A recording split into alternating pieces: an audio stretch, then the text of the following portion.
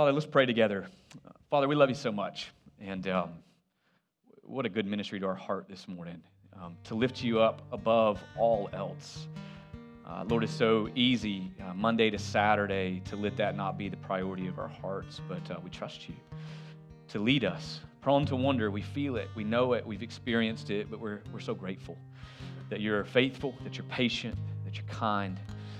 Lord, this morning as we turn to a time to open up your word, I pray that you'd speak powerfully. Reminded in your word this morning that you gave your life for all, that those who live should no longer live for themselves, but for him who died.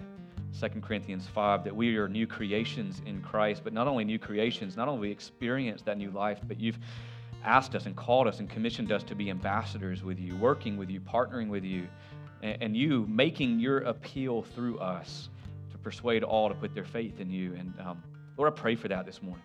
I pray for power through your Spirit to make an appeal. Work through me, Lord. I'm prone to wonder. Personally experience the weakness of my flesh, the weakness of my life. But Lord, I know that you are strong, and I know that your grace is sufficient, and I pray that it would be communicated well this morning. I pray that in Jesus' name. Amen. You can go ahead and have a seat. Let me kind of get situated here this morning. Well, welcome. If you don't know who I am, my name is Andrew McClure. I'm one of the pastors here. If you were here last week, maybe your first week with us, I wasn't here. I was upstairs with our third and fourth graders. That was a lot of fun. I'm actually deeply encouraged by our kids and the questions that they're asking, the things that they're learning. So you got a high bar set for you by our third and fourth graders last week. See if you can pay attention like they did. If you have your Bibles, I want you to go ahead and turn with me to Acts chapter 2, and I'm going to go ahead and turn there too. As you turn there, though, let me kind of give a couple of housekeeping things. As we get more and more into the month of September, there's going to be a lot going on in the life of our church. We're going to have things like baptism classes and membership classes. We're going to have some community events, just an opportunity for us to get to know one another. There's going to be a lot going on. Announcements for youth, if you have kids 6th grade to 12th, those will be coming out soon. But I say all that to say it's just going to be too much for us to communicate every Sunday from the pulpit.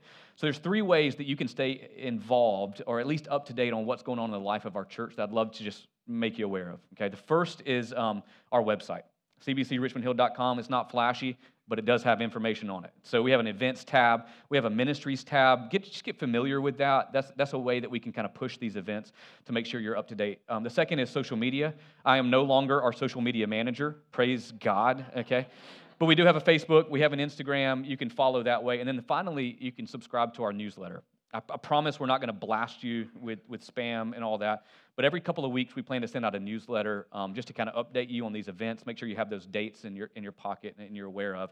And to do that, you just go to our website, homepage of cbcrichmondhill.com, scroll to the bottom, and you can subscribe that way. So again, just a couple housekeeping things, just don't want to overwhelm you over the next couple Sundays with a plethora of announcements. But Acts chapter 2, verse 22, that's where we're going to look. And let me kind of set us up this morning by asking you a question. Have you ever been so convinced of something that it was impossible to persuade you otherwise? Like so convinced, 100% locked in. We're actually going to see in our scripture today this phrase, know for certain. Have you known for certain something so much that it was impossible to be convinced otherwise? All right, let me give you a quick example in my life. I don't know, long time ago, I almost lost my best man based on a situation like this.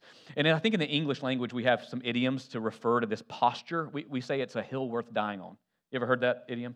We have a hill worth dying on, meaning I'm so convinced of something, my feet are solid, you're not pushing me off, it's a hill that I've chosen to die on. And this particular hill almost cost me the best man in my wedding. All right, to be a McClure, that's my last name, there's 3 things that have to be true of you. First, genetics and last name, by far the least important. Second, you have to be an avid Georgia Bulldog fan, okay? Thank you for the amens. I won't say too much about it, but if you're from the Northwest, welcome, okay, to the Southeast.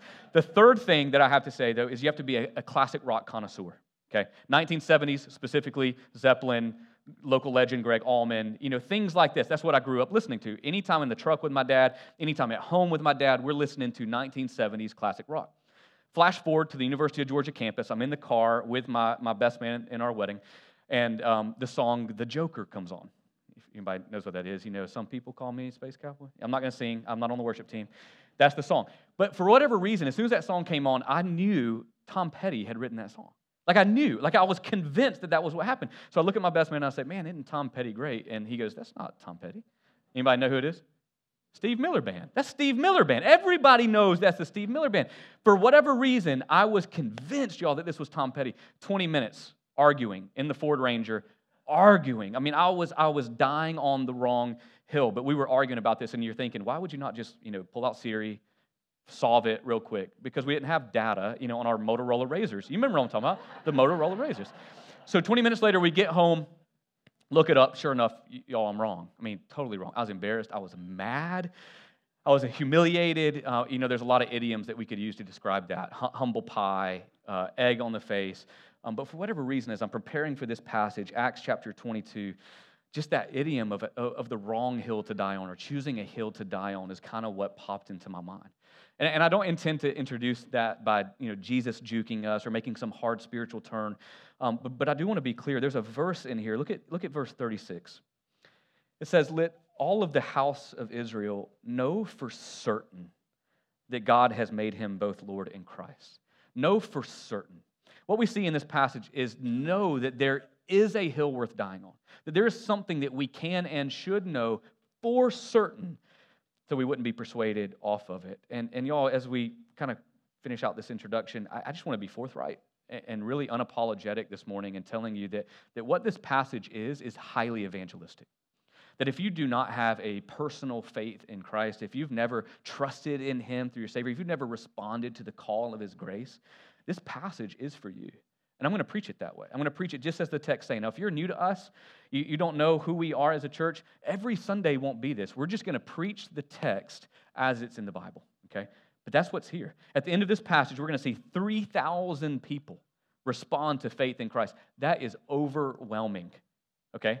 You know why it's overwhelming? Because we launched on August 7th with like 250 adults, like 1,000 kids. That was overwhelming. Could you imagine what would happen if 3,000 people responded in one day? But that's what happened. They responded by putting their faith in Christ. So unapologetically this morning, that's how I'm going to preach this passage. Okay? But if you're a Christian, you've been following Jesus for a while, you can't check out. Don't go to sleep on me.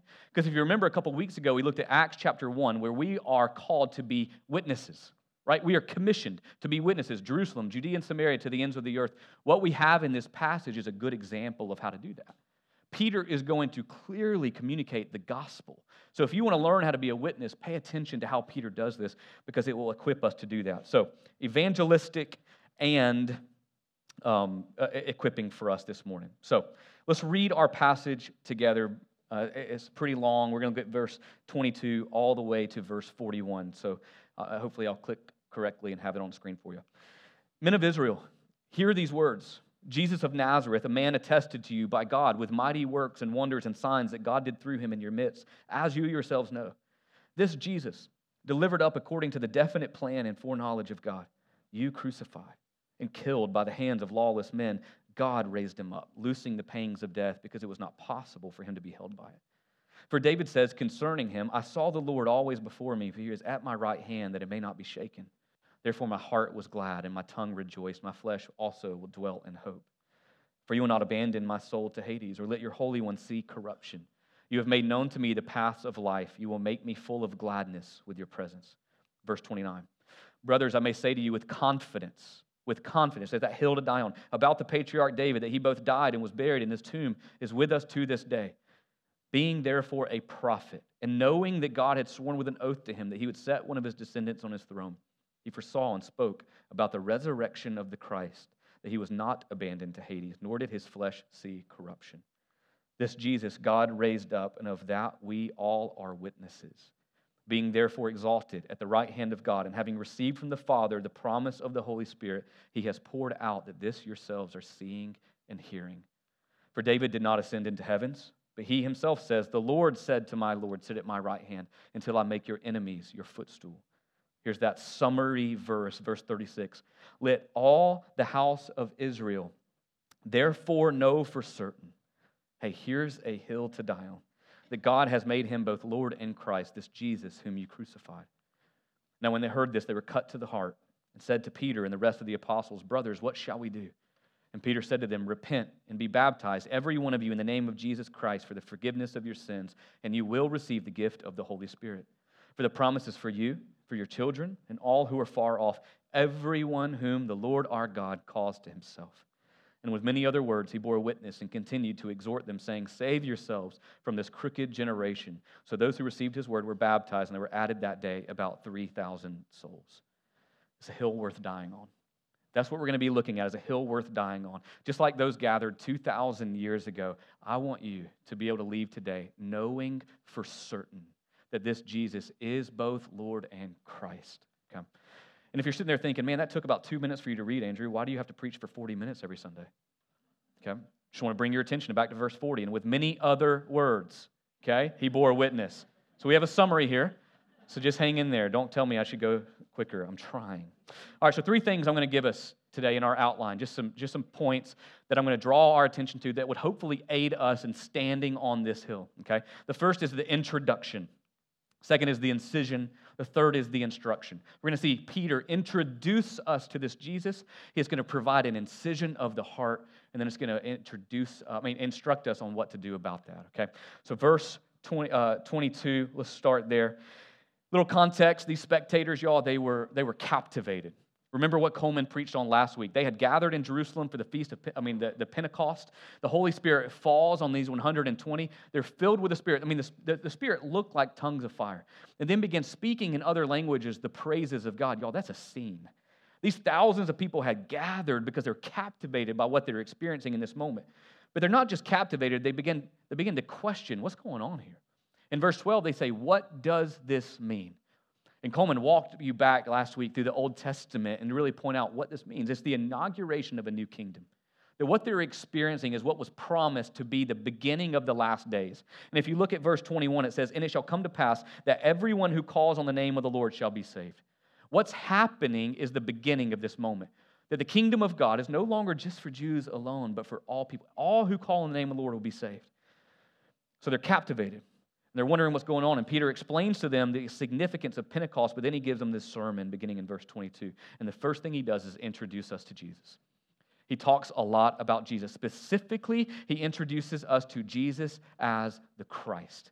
Okay, subpoint number 1, type A people, follow along with me, okay? Subpoint number 1, Jesus as the Christ. Peter's introducing us to Jesus as the Christ. Now, what is the Christ? If you're like me, grew up in Sunday school, you know. I thought it was Jesus' last name. Right? Jesus Christ, son of Mary and Joseph Christ. It makes a lot of sense. That's what we say. Jesus Christ. You may know a little bit more than me when I was in Sunday school. It's not. Right? Christ is not his last name. It's a title. It's a title that means chosen one, anointed one, Savior.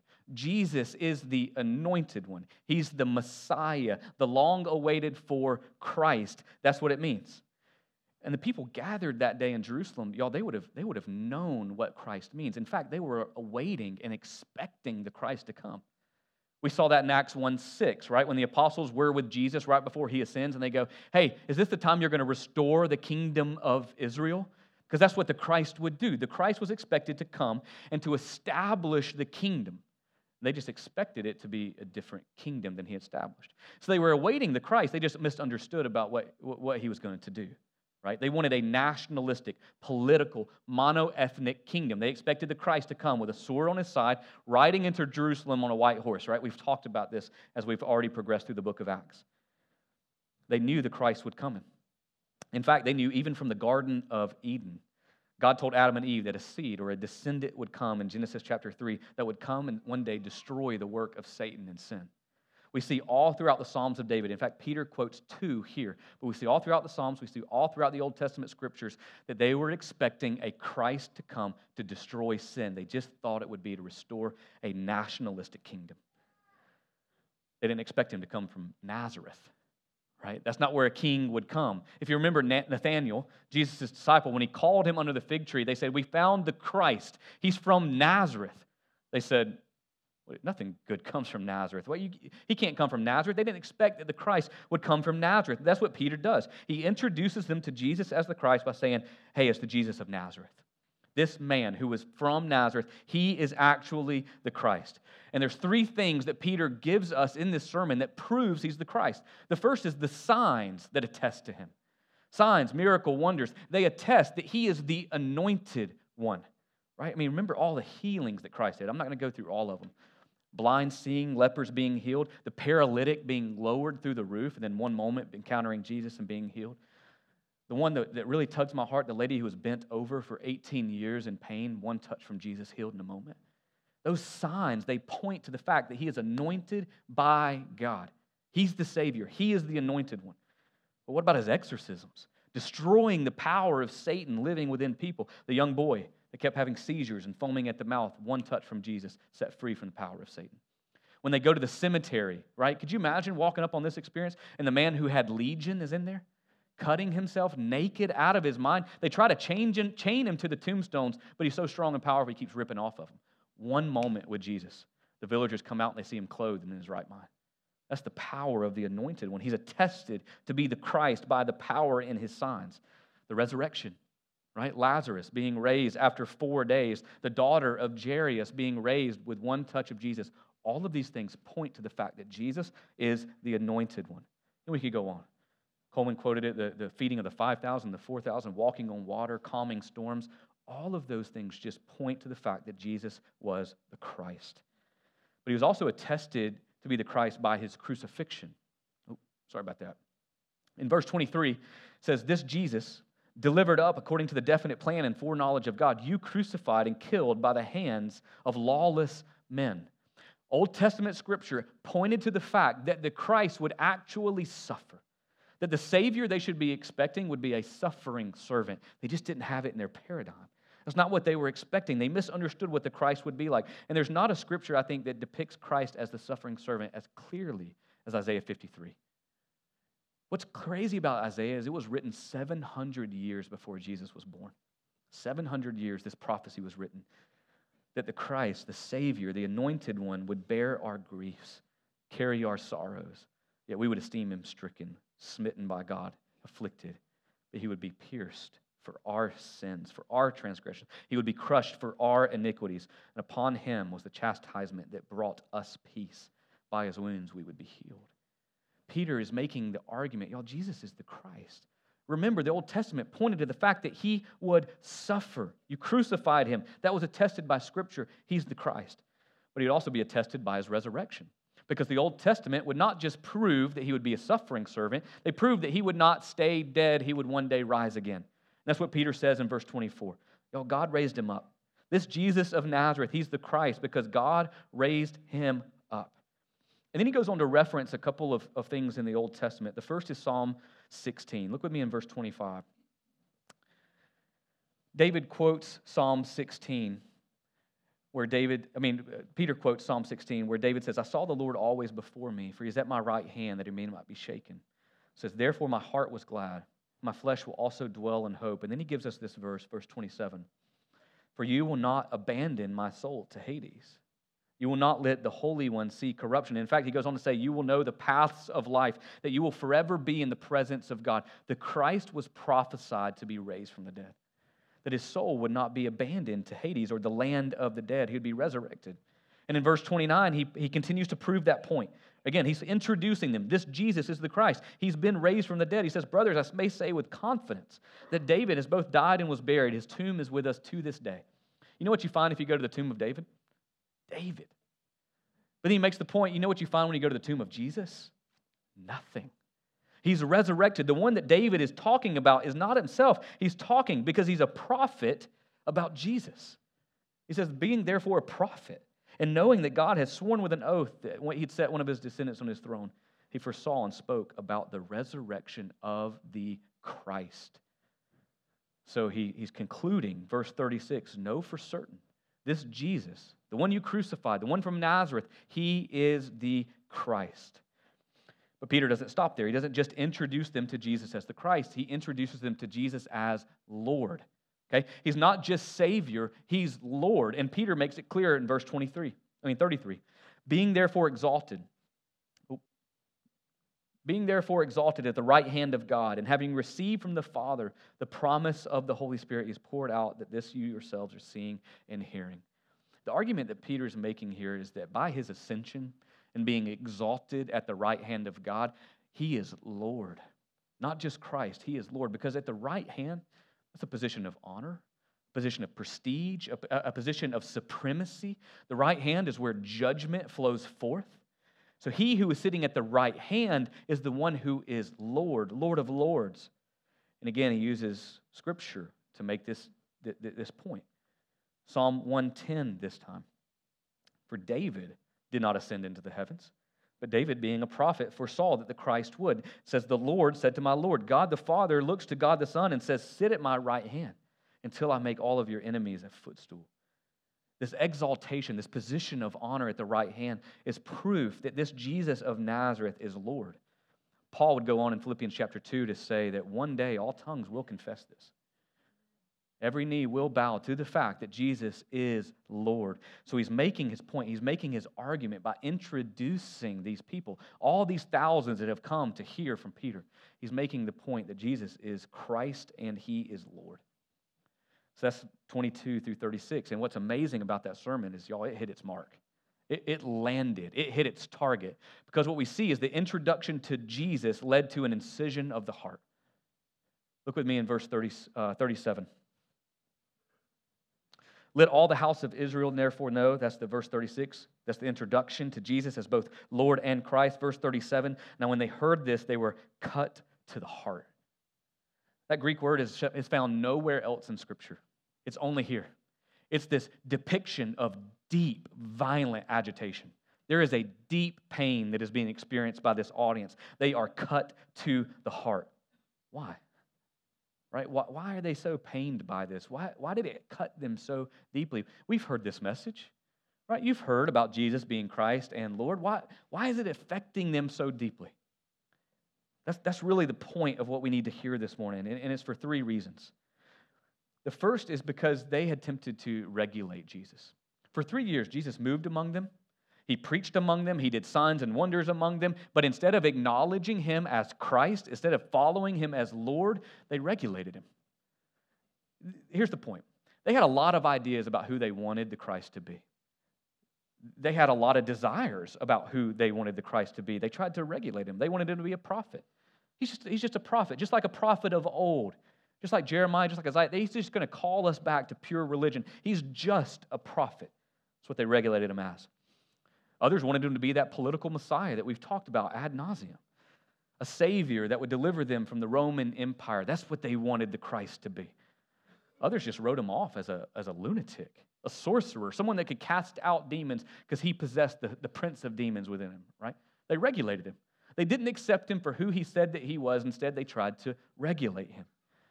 What's awesome about Jesus' fortitude is that he would not be regulated.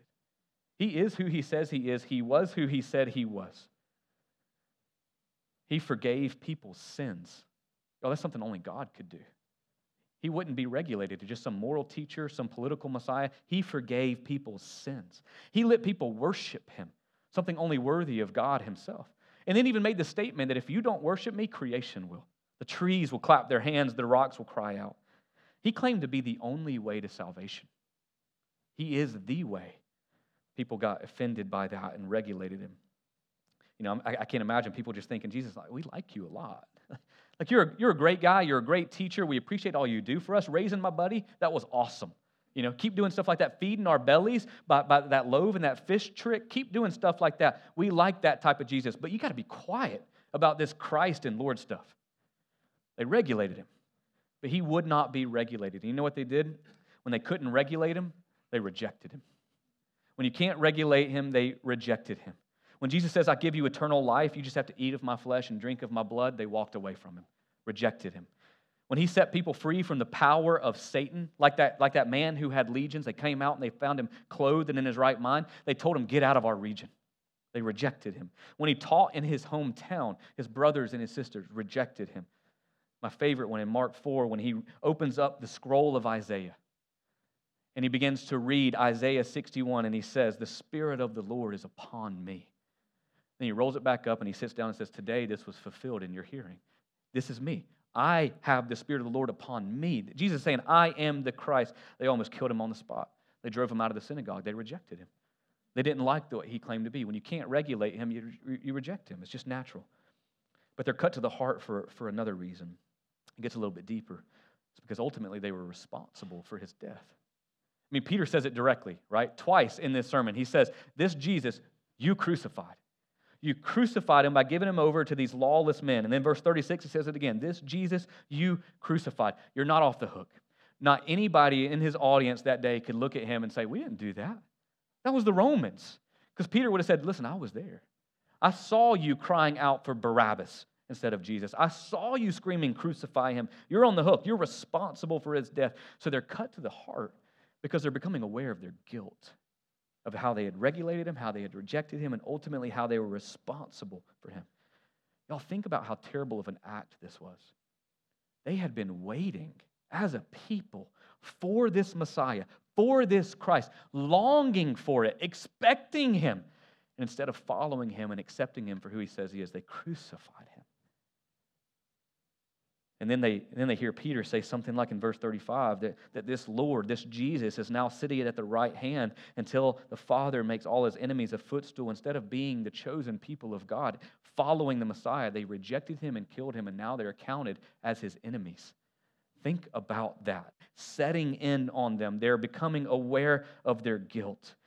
And Peter helped them see whom they have pierced, and they're mourning for him, as the Zechariah the prophet says. So what does that mean for us, though? Right? We're 2,000 years removed from that. Like, none of us were there unless, no, that's impossible. None of you were there. So how do you declare, hey, how does this apply to me? What does this mean for me? This is where it gets really personal. The truth of the matter is, as much as they regulated him, we do the same. Right? Be honest with yourself. Really assess yourself. Who do you want Jesus to be? Is it who he claims to be? I mean, I think we all want a good moral teacher. Someone that can give us some good values. I mean, a good meme every now and then. When you're suffering, somebody that can give you some scripture to make you feel a little bit better about our situation. I want some good values. I'm a father of 4. That's right. I said 4, 8, 6, 4, and 2. It's exhausting perpetually in our home. I want to raise my kids right. I need some good values. I need some moral lessons. I want Jesus to be a good moral teacher. But y'all, we need to be honest. I think we want a good political Messiah too, don't we? Someone that we can vote for, use, stand on to make our country great again, whatever it looks like. We want him to be a way to God. We don't like this whole claim that he's the only way. It's pretty exclusive, isn't it? We get offended by that. We try to regulate him. But y'all, just as about 2,000 years ago, he is who he says he is. He was who he says he was. He can't be regulated. C.S. Lewis says this. He talks about this trilemma, that Jesus is either a liar, a lunatic, or he is Lord. He didn't leave it up to anything else. Let's read this together. This is C.S. Lewis writing about this. He says, either this man was and is the Son of God, or else a madman or something worse. You can shut him up for a fool. You can spit at him and kill him as a demon, or you can fall at his feet and call him Lord and God. But let us not come with any patronizing nonsense about his being a great human teacher. He's not left that open to us. He did not intend to. He's either a lunatic, he's a liar, or he's Lord. And Jesus claimed to be Lord. Peter told him he's Lord. So they're cut to the heart because they were aware of their guilt and regulating him. But it's worse, right? We don't just regulate him, we reject him. I mean, how many of us have been cut to the heart before? Becoming aware, convicted of our sins, and maybe even getting to the point where we go, yeah, Jesus, you're Lord. I want to follow you. I want you to be Lord of my life. But then we realize for him to be Lord, that means I can't be anymore. Right? You can't have 2 lords. You can't serve 2 masters. Either he is or he isn't. And we realize that just as Dietrich Bonhoeffer said, a call to follow Christ is a call to what? To die. It's a call to deny yourself. And to deny yourself, that means I got to deny some things I like. There's some things in my life that I don't want him to take. I enjoy these things. So we start to realize that and we go, that's too much. So you reject him. Or we don't like the claims, as I've mentioned before, that he's the only way to God, so we get offended. And we reject him. Or maybe you like what you hear from Jesus, but you've seen so much hypocrisy in the life of a Christian or in the church in general, so you reject Jesus by throwing the baby out with the bathwater. But it gets worse for us still, okay? They regulated him. They rejected him. We've regulated him. We've rejected him. We are also responsible for his death. And you say, well, how is that? How can that possibly be? I wasn't there. Because the Bible's really clear on this. I'm going to give you about 4 references, or 4 scripture quotes. I won't give you the references, but 2 Corinthians 5 is one that says, it was for our sin that he was made to be sin. Peter tells us in 1 Peter, he himself bore our sins on his body on the tree. Isaiah 53 says he was wounded for our sins. He was crushed for our iniquities. It wasn't just a sin to crucify him. It was all of our sin that led him to be crucified. Okay? Romans tells us that the wages of sin is death, that we deserve death. For our sin, yours and I, we deserve death. If it weren't for our sins, there would be no need for him to die. You following me? So he died for our sins. It was our sins that put him there. We have to come to grips with that. And hopefully, like these in Peter's audience in verse 37, we begin to cry out, what do we do? Like, how do we fix this? How do we undo what we've done? And that's where Peter leads us to the third point, the instruction. This is where the irony of the cross comes full circle, comes into view for us. The irony of the cross, okay? Hang in there with me.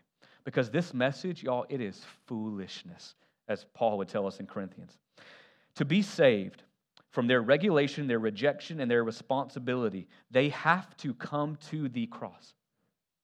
The same cross, just 53 days prior, they had crucified him on. You see the irony there? They killed him where their most heinous act was on display. And to be forgiven for that, you have to come to the same cross on which we crucified him. God used their most heinous crime as the means of our salvation. Let me say it in a few different ways just to really highlight this irony. When we come to the cross, we see two things. We see that our sin put him there, and we see that there he rescues us from our sin. When we come to the cross, we see that we did it to him, and when we look at the cross, we see that he did it for us. You see the irony of this cross. This is where the paradox, and this is like we're getting into deep waters here, okay, of God's sovereign, predestined will comes into play with man's undeniable responsibility. Okay, let me put it this way. God's role in salvation and our responsibility in this moment. We see this in this passage. God's sovereign plan and man's responsibility. Verse 23. This Jesus delivered up according to the definite plan and foreknowledge of God. Right? God's sovereign plan. Before the ages began, he chose that salvation would play out this way. He delivered Jesus up to be saved. To be crucified for us. Ephesians 1 says that before the ages began, he chose you and I to be holy and blameless before him. How? How could you ever be holy and blameless before God?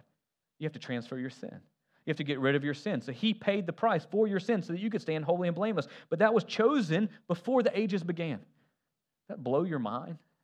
That he chose to deal with our sins according to the predestined and sovereign plan of God, just as this verse says. But at the same time, we see in this scripture and all throughout other scriptures that we are responsible for his death.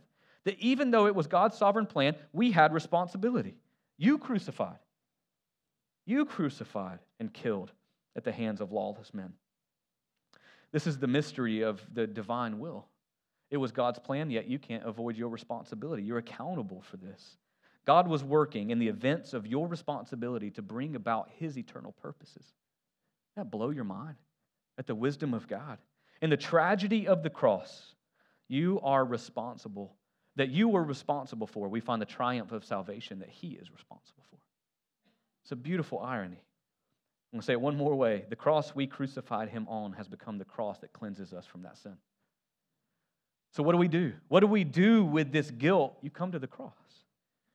John Stott wrote it this way. He says, the essence of sin is man substituting himself for God, while the essence of salvation is God substituting himself for man.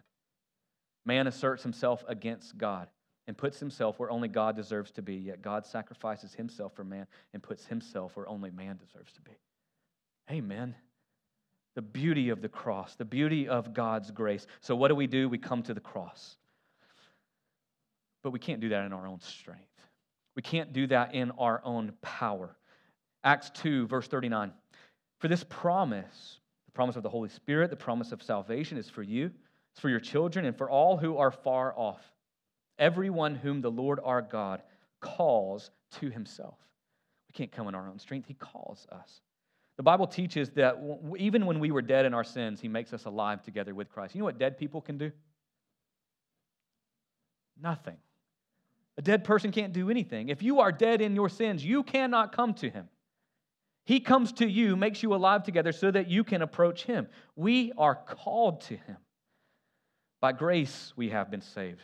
The reason he calls is because it points to the fact he did it all by himself. We can't come and boast before that. He did it for us, and that's God's sovereign, predestined plan for salvation. He calls you. But at the same time, Scripture teaches we have responsibility. These things walk hand in hand in Scripture. God calls, we respond. We have to answer. So how do we do that? Verse 37, they're cut to the heart. Brothers, what should we do? Peter says, repent and be baptized. Two responses that he gives out clearly: repent and be baptized. Now, what does it mean by repentance? By definition, repentance is to change one's mind. It's to totally turn one way towards another. It's a total change. It's more than a remorse. It's more than a sorrow for our sin. It's not something that we conjure up, some feeling. It is a turning that happens. Now, Scripture, I don't have time to go into this, has a plethora of references of how even repentance is a gift. Okay? It's part of God's call to us. But we respond by turning. And y'all, we have to do that personally. We cannot do that on the coattails of anyone else. We have to do that personally. We can't say, well, my parents were Christian. I was raised in the church. None of that suffices. It's our own responsibility, our own personal responsibility to repent, to turn from our sin and consequently turn to Christ. Okay, that's repentance. It's a turning. It's letting go of the things that I hold on to, releasing those, and then embracing the cross for all that it has. That's repentance. It's turning. Then he gives them another one that says, be baptized. Now, this can be a little dicey, and I'm going to take my time in explaining this. Read with me verse 38. Peter says to them, repent and be baptized, every one of you, in the name of Jesus Christ, for the forgiveness of your sins. That's tricky. Didn't I just share how we can't save ourselves? But ultimately, it looks like this passage is teaching us, if you're just baptized, you're good to go. Jump into the waters, get immersed, get dunked, you're clean, you're good to go. That's almost what we would be led to believe to read. But the translation really fails us, and other scriptures would better suffice here. But when we look at the Greek language, we actually translate that word for as on the basis of. It's on the basis of. So let me restate this using on the basis of. Repent and let each one of you be baptized in the name of Jesus Christ on the basis of the forgiveness of your sins. That's the point. The point is, because he died for the forgiveness of your sins, respond by being baptized. Because you have been saved due to his grace on the cross, and that has resulted in the forgiveness of your sins, respond to that in the association of baptism. Does that make sense? We are saved. We're washed by his blood poured out for us on the cross, and we respond to that in baptism. Baptism doesn't save us. It's not a work. We can't earn our salvation. Salvation is a gift, and then once we're saved, we're baptized. So what is baptism? It's a symbol.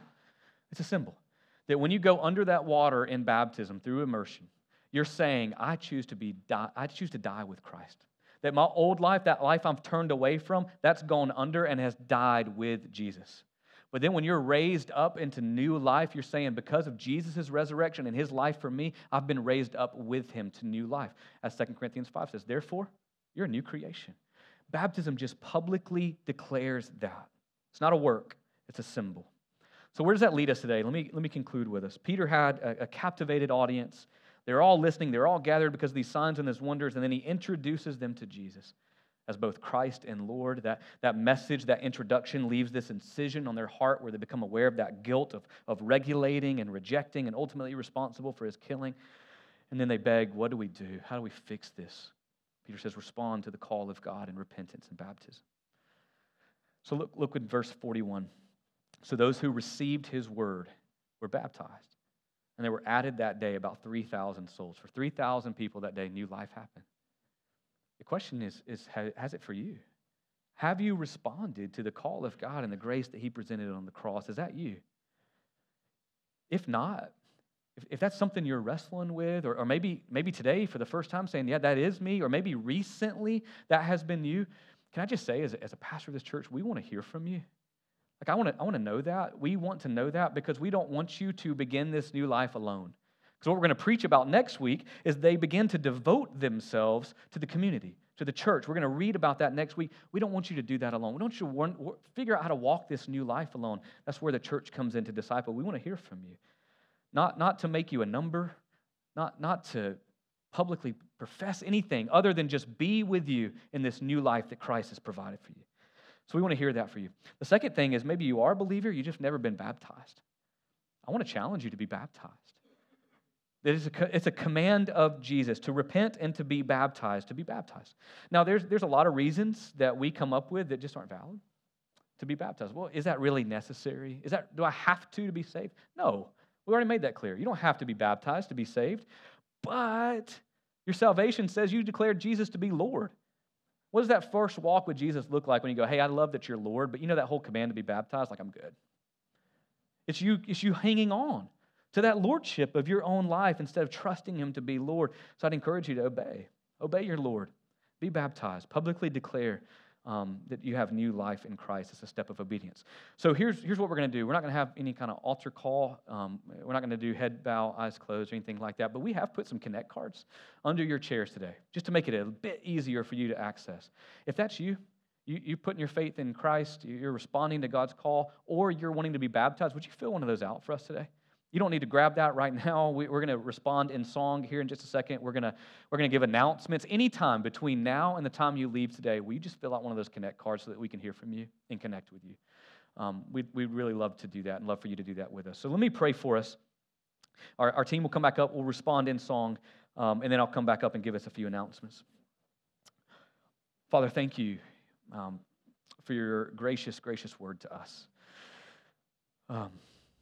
Lord, thank you for the irony of the cross, the paradox of the cross. That although our sins put you there, you went there for our sins. What a beautiful, beautiful picture of grace. Lord, I pray that for all of us, that we would respond to that today, tomorrow, the next day, that we would live in light of the gospel, not trying to earn your love or your salvation or your acceptance or your favor, but living in light of it and wanting to behave accordingly because of your grace is so great. Lord, I pray for the people here this morning. Thank you for gathering. Thank you for our volunteers. Thank you for these kids that are hearing this message, that are hearing the gospel. We pray that you would stir saving faith in them. Thank you for calling us. I pray that you would give us the courage to respond to that call.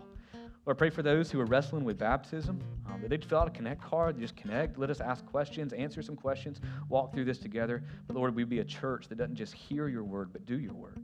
We'd be doers of the word, knowing that that's a strong foundation we can build on. We pray all of this in your precious Son, Jesus' name. Amen.